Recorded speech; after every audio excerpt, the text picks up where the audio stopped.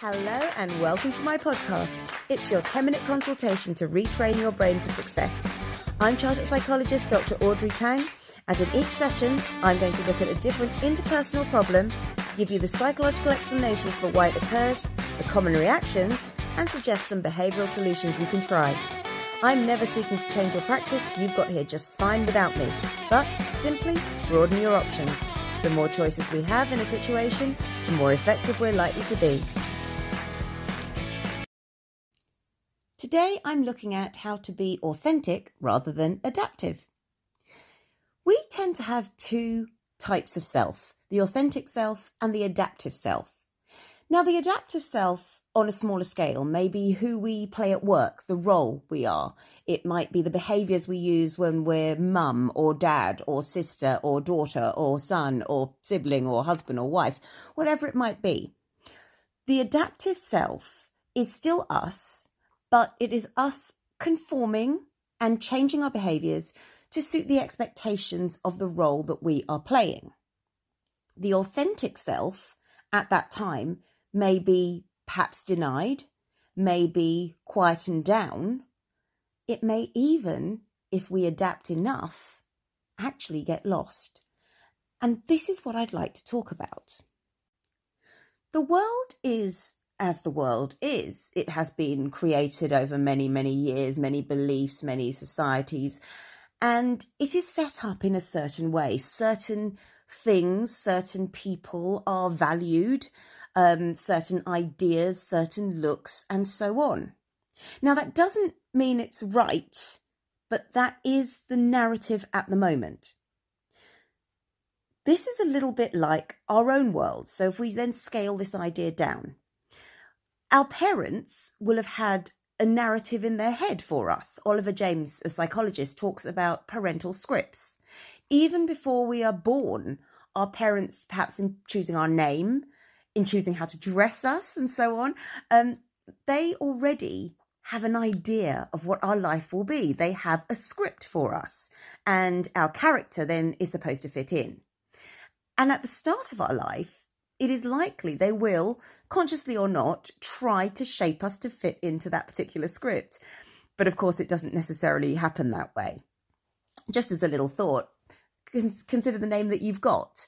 My name is Audrey, and I was named after Audrey Hepburn. I think my mum wanted me to be quite elegant and ladylike, very much like the actress. But when you look at other actresses around that time, I personally think my temperament, my character is probably more suited to a Vivian or an Ava. But this is what happens. We have a script set out, and then when we diverge from it as we're finding our own identity, we're sometimes told, stop that, and we're quickly reminded of the script that we ought to be following. Right at the moment in the world, there are a number of things that are untenable. There is a lot of discrimination going on. It is Pride Month at the moment, it's June, and of course the Black Lives Matters movement has been getting a lot of much needed publicity. There's also issues such as climate change, which has moved from being a bit of it's just tree huggers, to a very serious global concern. And organisations are beginning to do something about this. There are, of course, non-discrimination laws. There are many steps that organisations are taking, having BAME committees, supporting women in leadership, having mixed gender toilets, having maybe living walls to boost the oxygen in the world, and promoting diversity. All of that is great, and all of that is absolutely wonderful. But the one thing this has in common is that this is not a major change to what's going on. This is a minor adaptation. Rather than rewriting from the beginning, this is like an edit of a chapter that's already there. Now, it's not easy to rewrite. I use that as an example as I'm an author, but when you think about, say, climate change, I would change my behaviour to some extent. I'd edit it. I would recycle a little bit more. But if you tell me to give up my car and maybe travel less, I will have a number of reasons why I can't do that. So I've edited. I haven't really address my behavior fully. But of course, every little helps. So I'm not unappreciative of what's going on right now. And that's the same thing when it comes to promoting diversity. But the whole problem with that is, are you actually promoting authentic diversity, or are you recognizing those who have adapted well? My example here is, it's not enough to train a dog to be a cat and promote the dog just so you can say, oh, we've got a dog in a cat's world. The better thing to do is to change the world so it values the traits that dogs and cats have, the best traits of both, if you will. And maybe the cat will also learn something, and the dog really has an equal opportunity of getting there. As I said, though, it isn't easy. And often when we think we have a point and we try and be different, we run up against a lot of rejection. We run up against a lot of people who do like the world the way it is. Maybe it's just simply because it favours them, but maybe they just don't know anything else. It is difficult to keep positive. It's difficult to keep the fight going. But if you genuinely feel that what you have authentically in you is right, is valuable, then I'm going to show you ways of being able to live it. And the key method is by living what is known as your vitals. The acronym VITALS is used because the behaviours I'm going to describe are as important to us to feel authentic as breathing is to stay alive, as eating and drinking water is. So I'd like you to do this exercise with me. V stands for values. What are your values? Maybe have at least 3, no more, because it's quite hard to have so many, but say 3 and think about what they are. Now, for me, I value people who are passionate, people who are motivated and enthusiastic. I value passion. I also value innovation. I value people who can do things and create things and actually put things into motion. And I value loyalty.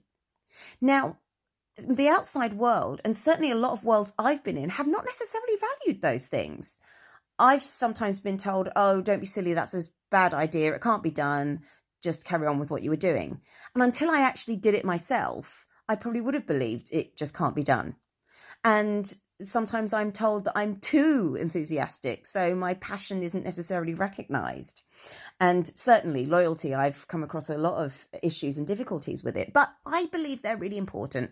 And so I try to continue to live them every day.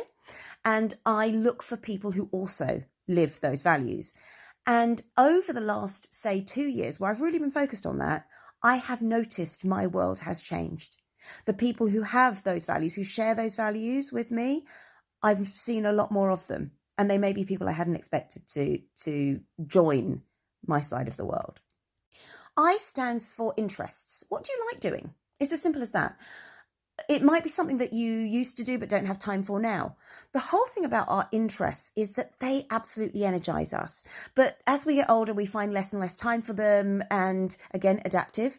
And by losing out on our interests, we actually lose out on an opportunity to re-energize. And if we re-energize, we are more revved up to deal with the areas of our life that maybe we find a bit more exhausting. So recognize what you are interested in and try and do it. It doesn't have to be, if you like art, it doesn't have to be a masterpiece, but certainly try and work with whatever it is you are skilled at or that you enjoy. T stands for temperament. Now, when it comes to temperament, what I mean by this is, are you a fast thinker? Are you a slow thinker? In what sort of environment do you thrive? Now, that's not to say either one is better than the other. If you are a fast thinker, however, you'll become frustrated if people take time to process, but you will adapt by perhaps giving that person who needs time to process a little bit longer to process it by thinking in advance and dealing with it that way.